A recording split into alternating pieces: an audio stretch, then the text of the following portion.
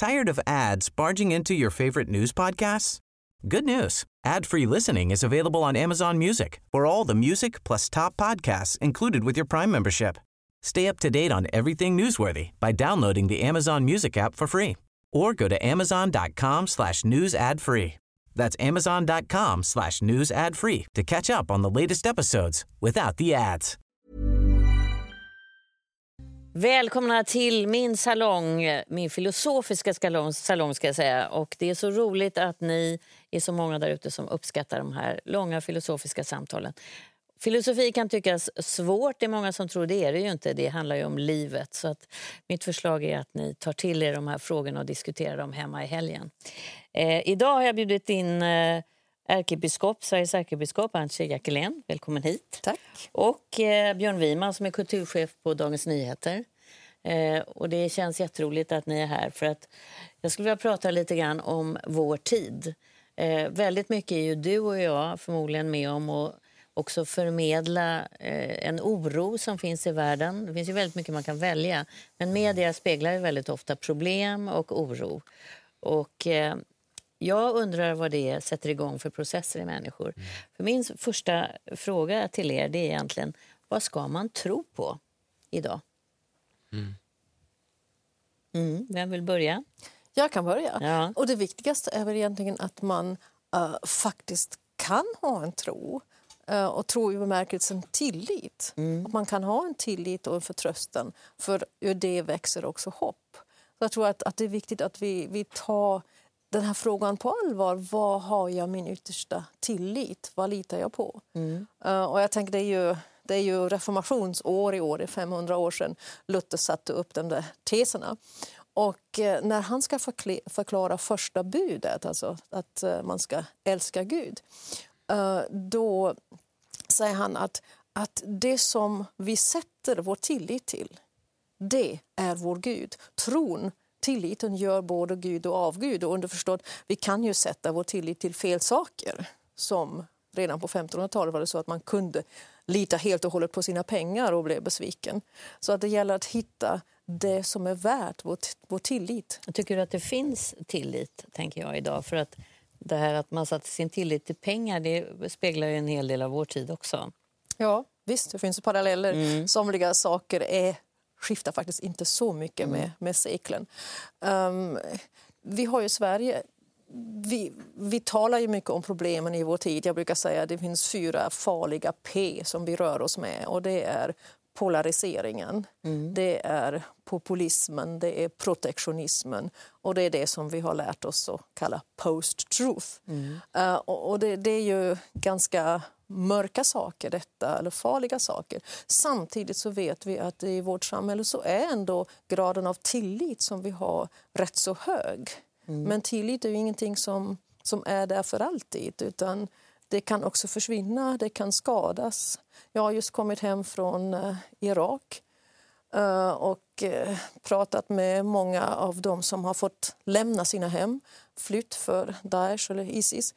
Och de säger, om vi inte hade en tro så skulle vi inte klara det här. Och de säger också, även om militärt Daesh och ISIS blir besegrad i Irak så är det väldigt mycket kvar. Och det vi saknar är säkerhet och tillit. Det är så mycket tillit som har skadats. Och det är nästan lika viktigt. Och långsiktigt kanske det viktigaste som vi måste säga om. Vad blir dina associationer till vad vi ska tro på? För det är ett begrepp som är vitt. Absolut, och som du sa så är ju vi som jobbar i medierna i högsta grad med att skapa det här samhällsklimatet som vi ser som förändras så oerhört fort nu. Och jag tror att både för min personliga del och rent generellt så tror jag att man ska inte vara rädd heller för att erkänna och bejaka sin oro och sin rädsla och faktiskt, jag skulle kunna säga skräck för det som håller på att hända i världen nu. För det är något oerhört dramatiskt som håller på att hända när man ser att värden som vi tidigare har tagit för givna, alltså som sanning, begrepp som godhet, demokrati, hela vårt sätt att kommunicera med varandra som bygger på förnuft och respekt för vetenskap och sådana saker. Allt det här är på väg att ställas på huvudet. Vi har en person som idag är världens mäktigaste person som rakt ut nästan varje dag nu står och ljuger. Fullständigt skamlöst. Ja. Så att jag tror att man ska börja med att bejaka att det här som händer nu är något oerhört dramatiskt och det är potentiellt väldigt farligt och det är naturligt att man blir fullständigt skräckslagen inför det här. Antje säger att man ändå måste ju hitta tillit. Absolut, och det är nästa steg. För jag tror att när man har gjort det så kommer man till en punkt, i alla fall har jag gjort det, där man känner sig paradoxalt nog faktiskt starkare än någonsin. Man känner att man kan fylla sitt liv med en ny mening faktiskt. Att det finns en uppgift nu att motarbeta detta. Och göra det med de medel som står en till buds. Därför att mycket av det som vi kanske har upplevt som ett slags brist på tro eller ett andligt tomrum i vårt moderna samhälle som har levt i övertygelse om att allting bara går framåt och framåt och framåt och blir bättre och bättre och bättre. Vad ska vi då med såna här gammaldags begrepp som tro till? Det kan på ett sätt nu få en pånyttfödelse tror jag och vi kan börja leva liv igen som handlar om någonting som är verkligt. Kämpa för någonting. För inte så många salonger sedan här så satt Hans Rosling där du sitter nu. Han finns inte längre bland oss och han var ju en person som väldigt ofta när man sa någonting negativt så sa han, ja men vänta nu. Det ser ut så här också. Och han kunde hela tiden peka på att det fanns mer positiv kraft än negativ kraft. Vilket ju var väldigt trösterikt och han hade ju också hela tiden fakta. Han var ju besatt av fakta. Och det tycker jag, man lärde sig och media blev ju också väldigt förtjusta i honom. Man lärde sig mycket av honom. Att det finns alltid två sidor och det finns många sidor. Men media fokuserar gärna på det mörka tycker jag och det negativa. Där får man ju ta ett ansvar väldigt ofta. Tycker jag som journalist. Jo men så är det. Jag måste berätta apropå Hans Rosling så jag hade lite kontakt med honom för jag hade i en krönika lite slarvigt kanske kallat honom för en optimist. Och då skrev Hans till mig och sa, vad menar du med det där? Och jag förstod ju att det var så att säga en fälla va? Så att jag svarade ju så att jag förstår vad du menar. Men det där blev väldigt intressant därför att han menar att jag är inte alls optimist. Utan optimist eller till och med att vara positiv, det är känsloladdade begrepp. Och han menade att hela diskussionen idag går fel. Possibilist tror jag han sa att ja, han var. Precis. Men han menar just att det är fel att beskriva inställningen i de här känslomässiga termerna. Utan han menar att just att det är för att han har kunskap och fakta och tillgång till hela bilden så uppfattar folk honom som optimist eller positiv eller hoppfull eller fylld av tro eller vad man nu vill kalla det. Utan det handlar i hans fall så var det bara helt enkelt att han vet mer än den bild som vi andra ser. Men vad känner du att kyrkan har för roll i att skapa en positiv bild av att det är möjligt ändå? För det var ju trots det han gjorde med fakta. Han kallade ju sig själv för att han pekade på möjligheter som finns. Jag tror och jag har stor respekt för det som Hans Rosling har bidragit med. Och jag tror att det är viktigt att just i denna tid att peka på faktas värde. Sen vet vi att fakta inte alltid är nakna fakta utan de är väldigt snabbt också tolkade fakta. Och där får man med respekt för sanningen också vara kritisk och så. Jag skulle varna för att man sätter fakta mot tro. Att man säger att Hans Rosling kommer med fakta, kyrkan kommer med tro. Så är det inte. Kyrkan har en väldigt stor respekt för fakta. Och jag tror det, nu är vi en filosofisk salong, då kan man tillåta sig att säga, tror man får skilja. I det teologiska språket finns det något som heter fides quae och fides qua. Och det är ju latin då. Och fides quae det är liksom tros innehåll. Och fides qua det är tro som tillit. Den trosakten så att säga. Om du skulle fylla det, om du skulle exemplifiera, hur skulle du säga då? Ja men när vi talar om fides quae, alltså tros innehåll, då kan vi börja diskutera till exempel hur talar vi i kyrkan om att Gud är treenig, att Jesus är Guds son och så vidare. Men fides quae, det handlar om det jag var inne på innan, den här relationen, att man har en relation till det som är större än vi alla, till det vi kallar Gud, till det vi kallar transcendensen. Och jag tror det behöver vi när vi ska förhålla oss till, ibland säga, vi behöver inte bara grundkunskap om livet. Vi behöver också avgrundskunskap. Och jag håller helt med dig, Björn, vad du sa innan, att man måste också våga se skräcken i vitögat eller se avgrunden och så. Och jag kommer gärna tillbaka till Søren Kierkegaard, filosofen, teologen som levde på 1800-talet. Jag tror han dog 1855.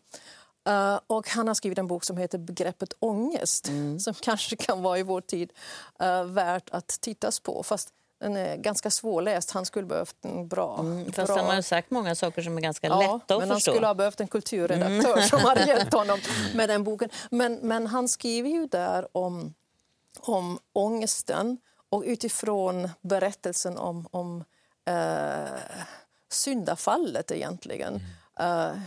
Vad händer när människan blev skyldig? Han säger, det är en berättelse, det är en erfarenhet som varje människa går igenom. Att det är det hör med frihet. När friheten öppnar sig, då är det som en avgrund. Och vad händer när vi ser in i avgrunden? Jo, vi blir liksom lite snurriga. Och vi tar i någonting för att hålla i oss. Något begränsat. Och i det, när vi då skårar upp, så märker vi att vi har både fått ansvar men också blivit skyldiga. Alltså den här erfarenheten att du kan inte leva som medveten, vaken människa utan att vara ansvarig, utan att bli skyldig. Och utifrån det, säger Kierkegaard, den som har lärt sig att vara rädd på rätt sätt har lärt sig det största. Att våga hoppa är att förlora fotfästet en liten stund, men att inte våga är att förlora sig själv. Ja, han har ju också den bilden av men det är väl lite samma sak, att man måste våga vara rädd för, och inte vara så rädd för avgrunden, utan våga tro på att det löser sig. Ja, och att på något vis också lära sig att umgås och förhålla sig till den rädsla som är en naturlig del av vår mänskliga existens. Men det är ju många unga människor som inte riktigt tycker att de kan det. Nej, men jag tror att precis, och jag tror att nu kanske jag är fel person egentligen att säga det här. Kanske är du som borde säga, Antje, men jag tror att vi lever ju i en illusion av att Sverige och vårt moderna samhälle är helt sekulariserat, att vi har gjort oss av med sådant som tro. Att det är sånt som de andra som kommer hit från andra länder, de har sånt där som tro och sånt. Medan vi som är födda här i Sverige, vi är helt moderna. Sånt där, vi har skrubbat oss rena från såna där uråldriga vidskepelser och vanföreställningar. Och det där tror jag är helt felaktigt. Och jag tror att det är i den här tiden som nu är mer nödvändigt än någonsin att vi gör upp med den här felaktiga föreställningen om oss själva. Därför att vi är fortfarande i stort behov av de här gamla berättelserna om oss själva som religionen bland annat representerar. Religionen är där ett kunskapsinstrument och ett sätt för oss att navigera och förstå vilka vi är i den här tiden.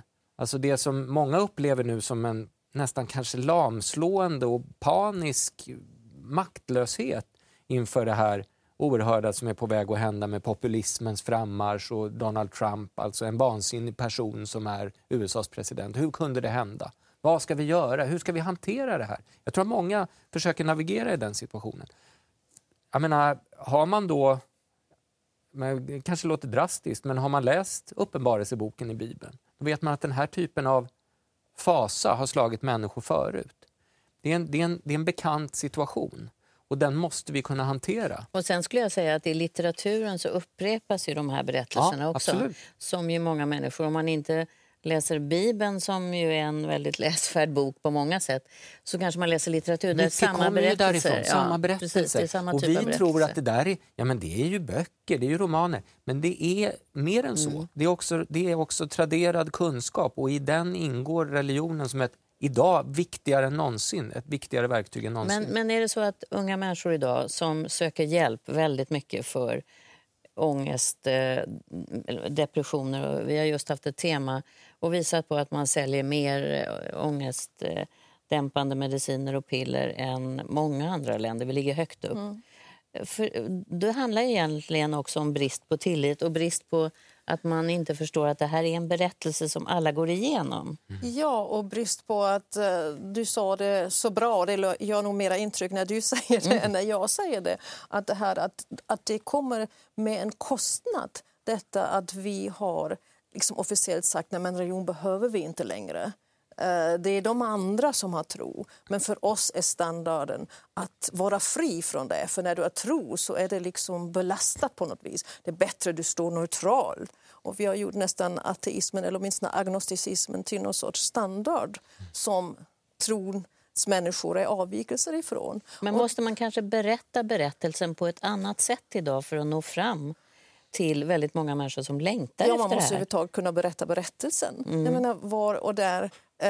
Vi arbetar i Svenska kyrkan nu ganska mycket med att försöka hämta in vad vi har förlorat genom att vi inte har haft ett liksom mera genomgripande program för lärande och undervisning i vår kyrka. Jag menar, den tiden då berättelserna lärdes ut i skolan som berättelser, den är förbi sedan länge.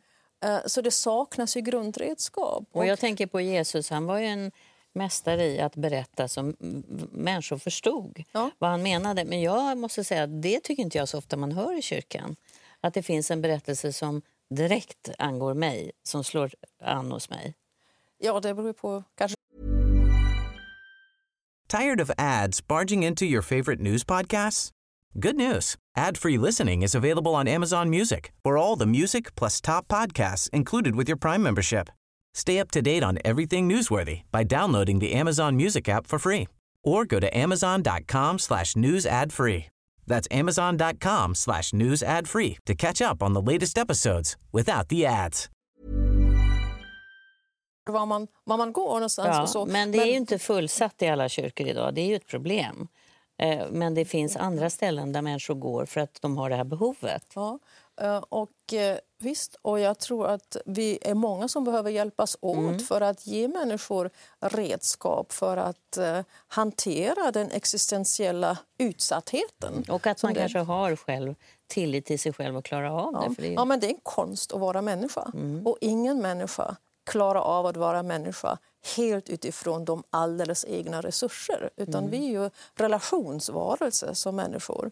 Men jag tänker lite grann på, du jobbar på Dagens Nyheter och väldigt ofta när man slår upp, när man hämtar tidningen och så första sidan eller om man tittar på sin iPad eller vad man nu hittar första sidan någonstans, så är det är status i negativa nyheter, dramatiska katastrofnyheter, medan det andra kommer lite längre in i tidningen. Och vi gör ju precis samma sak här. Våra nyhetssändningar är också så. Det som toppar är ju inte positiva nyheter. Tror du att det kommer ändra sig? För det, ja, kanske. Därför att det har ju med dramaturgi att göra där det negativa ändå upplevs som en avvikelse från normaliteten. Normaliteten är att det är bra. Och sen händer något och då går det ner och det blir ett hack och det är en nyhet så att säga. Så att det är möjligt att det är så nu är så att säga det negativa, det normala, och då är det klart att det blir det skulle vara kanske en större överraskning nu om en resonabel politiker vinner presidentvalet i Frankrike i maj än om Marie Le Pen gör det. Men även Sveriges berättelse idag är att arbetslösheten går ner. Man kan välja berättelse. Att vår ekonomi är bättre än många andra länder. Och ändå så är det ju mycket av det andra som man lyfter fram hela tiden. Både politiker och... Jo, men jag tror faktiskt att man idag, apropå det som du sa också Antje, om vilken berättelse som finns. Jag tror inte man ska vara rädd idag för att erkänna att det också finns mörka krafter. Och ett begrepp som ondska är ju någonting som jag tror är väldigt få människor känner sig bekväma med att överhuvudtaget ta det begreppet i sin mun eller än mindre diskutera kring. Eller än mindre tänka att man kanske själv skulle kunna utföra ondskefulla handlingar. Ja, nej precis. Det inbillar vi oss ju likväl som vi har redan skrubbat oss från tro och annat sådant, så skulle vi aldrig kunna vara med om att bidra till någon sån utveckling som liknade den på 30-talet eller 40-talet. Jag tror att när man ser, jag återkommer med viss besatthet till utvecklingen i USA, därför att jag tror att den är helt Den är historisk. Det som håller på att hända där nu, vi lever mitt i ett dramatiskt historiskt skeende som kan bli oerhört farligt. Och det man ser kring Donald Trump är en administration av, jag skulle vilja säga, av faktiskt onda människor med ondskefulla avsikter. Och det finns hans närmaste strateger hänvisar med gillande till Satan till exempel. Så det vi ser är oerhört dramatiskt.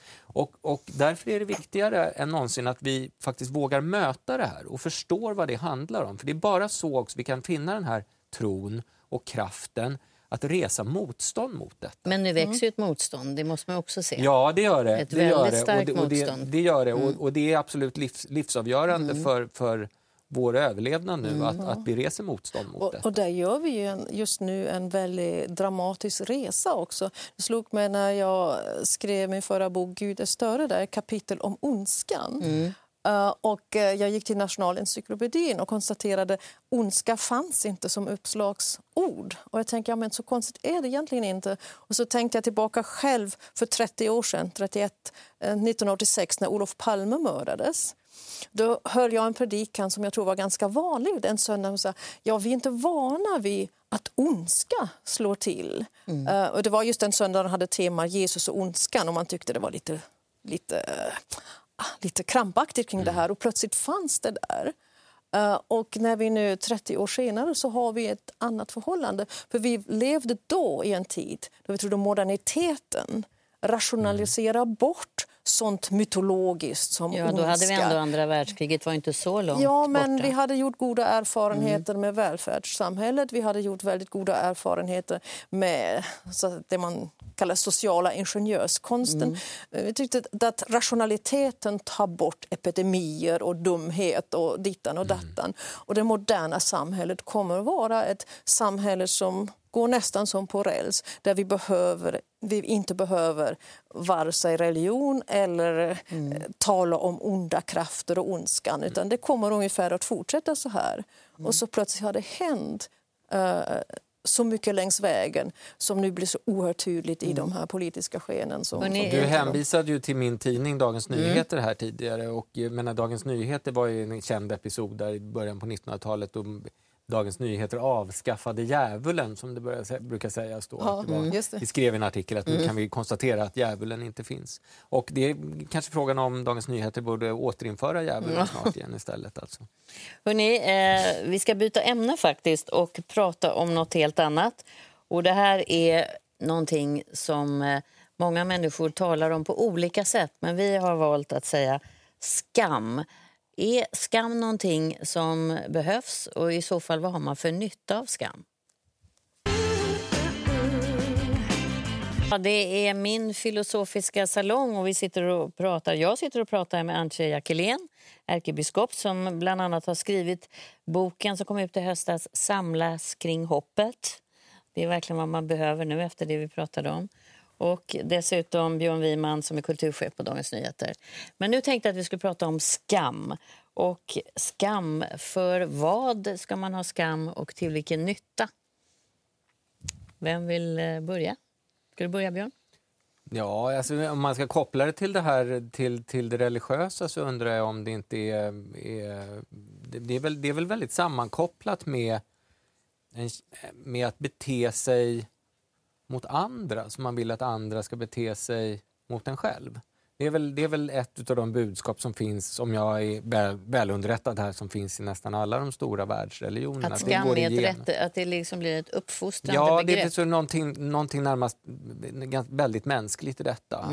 Att om man gör saker mot andra som man inte skulle vilja att de gjorde mot en själv, då erfar man skam.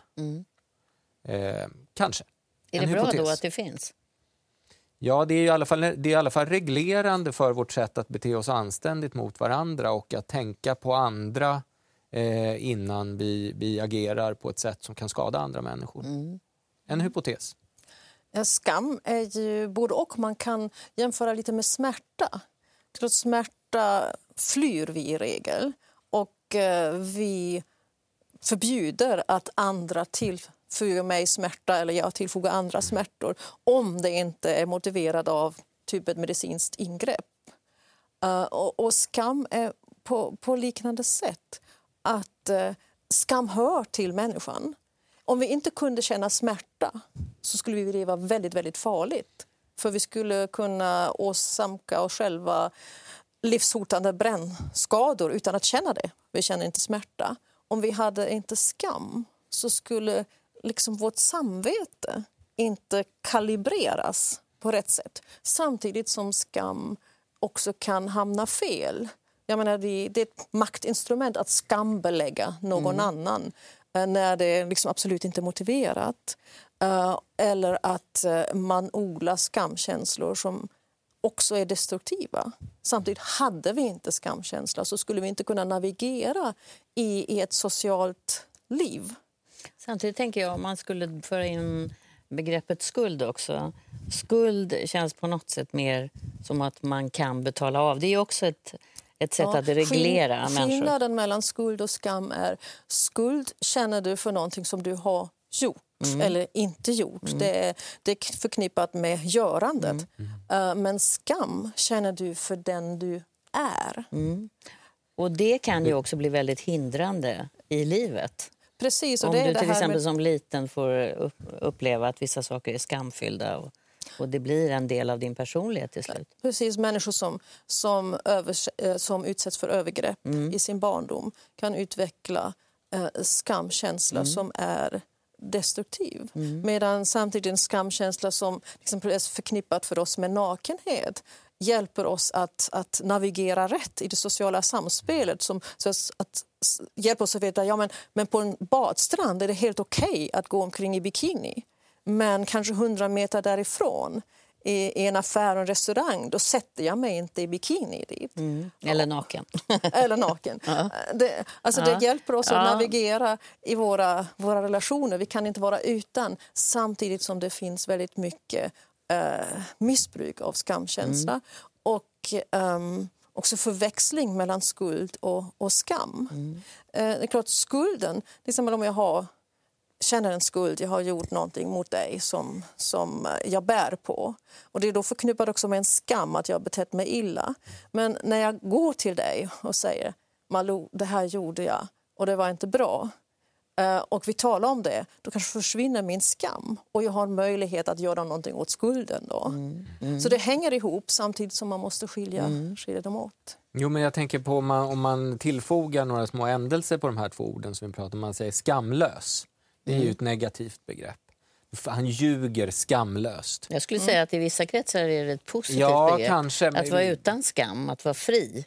Ja, skuldfri är positivt. Men skamlös har jag hört användas på. Har du det? Att ljuga skamlöst, att bete sig fullständigt skamlöst? Nej, inte om man lägger till det på det sättet, men att jag känner mig skamlös, jag skäms inte, jag har ingen skam. Jaha, men jag känner mycket värre. Nej, jag tänker nog på just att det vi pratade om för pausen här också, om som jag då envist återkommer till, också utvecklingen i världen och hur vissa värden har liksom tappat sin ursprungliga betydelse och tömts på den sedvanliga innebörden. Alltså godhet till exempel.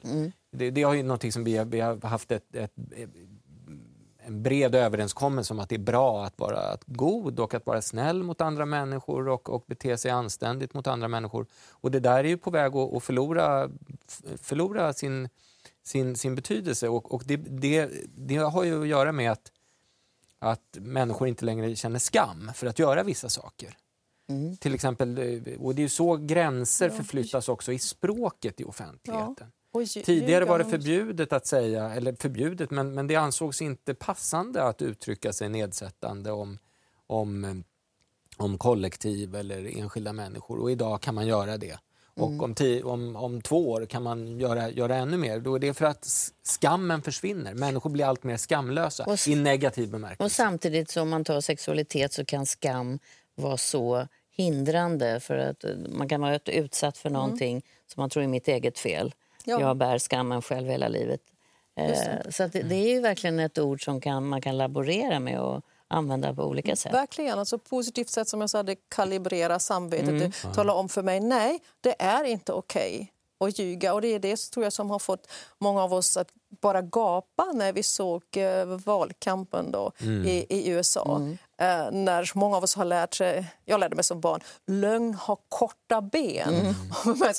Man kommer inte så långt med en lögn, man blir avslöjad och så står man där med skammen och måste erkänna jag ljög. Men plötsligt tycktes lögner har ju långa ben som helst. Man kom hur långt och med en det skamlös person i den bemärkelsen också. Ja, verkligen. Man kommer ända till presidentposten i USA. Ja, att det gör ingenting att bli avslöjad. Det är bara att gå till nästa lögn. Och där händer det någonting som tror jag har fått många människor att säga, ja, och att det är en som offentlighet händer? som så att säga som blir allt mer skamlös på det sättet. Jag tänkte på det var ju en politiker i Sverigedemokraterna, han är ju inte här nu och kan bemöta det, så att han avslöjades med på en video där han hade stått och skrattat rått och ett fullständigt groteskt skämt om döda judar. Och den här personen har en framträdande post i det här partiet. Och hade jag varit honom, jag tänkte mig in i den här situationen, att du hade blivit avslöjad med något liknande. Då hade man ju känt en sån fruktansvärd skam alltså. Men vet du om han gjorde det eller inte då? Nej, men han agerade i offentligheten som att han inte gjorde det och offentligheten tillät honom att göra det. Men han sitter kvar på sin post. Och det tror jag inte heller hade skett för 5 år sedan. Nej, men det är därför väldigt att sällan hade samhället så att säga skammekanism slagit till. Sen är det sällan människor erkänner att de känner skam. Ja, därför att det är ju ett svaghetstecken det är att erkänna det. Precis. Att erkänna att du ligger i fosterställning på natten och skakar i skamkänslor, det är ju inte speciellt smickrande. Och där är ju återigen, det har ju egentligen med också vad vi har vår förtröstan, vad vi har vår tro någonstans.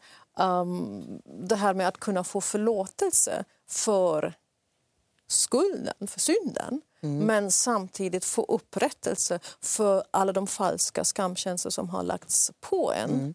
Och jag ser det gäller det individuella, men kollektivt ser ju det här också ett hot mot demokratin egentligen. För demokrati är beroende av att man har en fungerande dialog där man kan lita på de fakta som presenteras, men också på så att säga, även motståndarnas goda vilja och sanningsvilja. Och kan man inte det längre så är det också någonting som kommer i gungning som vi tog för givet att det var framförallt i Sverige, det var hur tryggt som helst med demokratin. Men nu är inte det längre så. Och det får bli sista ordet. Tyvärr, men det var ett bra sista ord. Tack för att ni båda kom hit. Jag vill påminna om att det är en podd här också. Och sen var med på Facebook och tyck till, det tycker vi är så roligt. Ha en riktigt trevlig helg nu.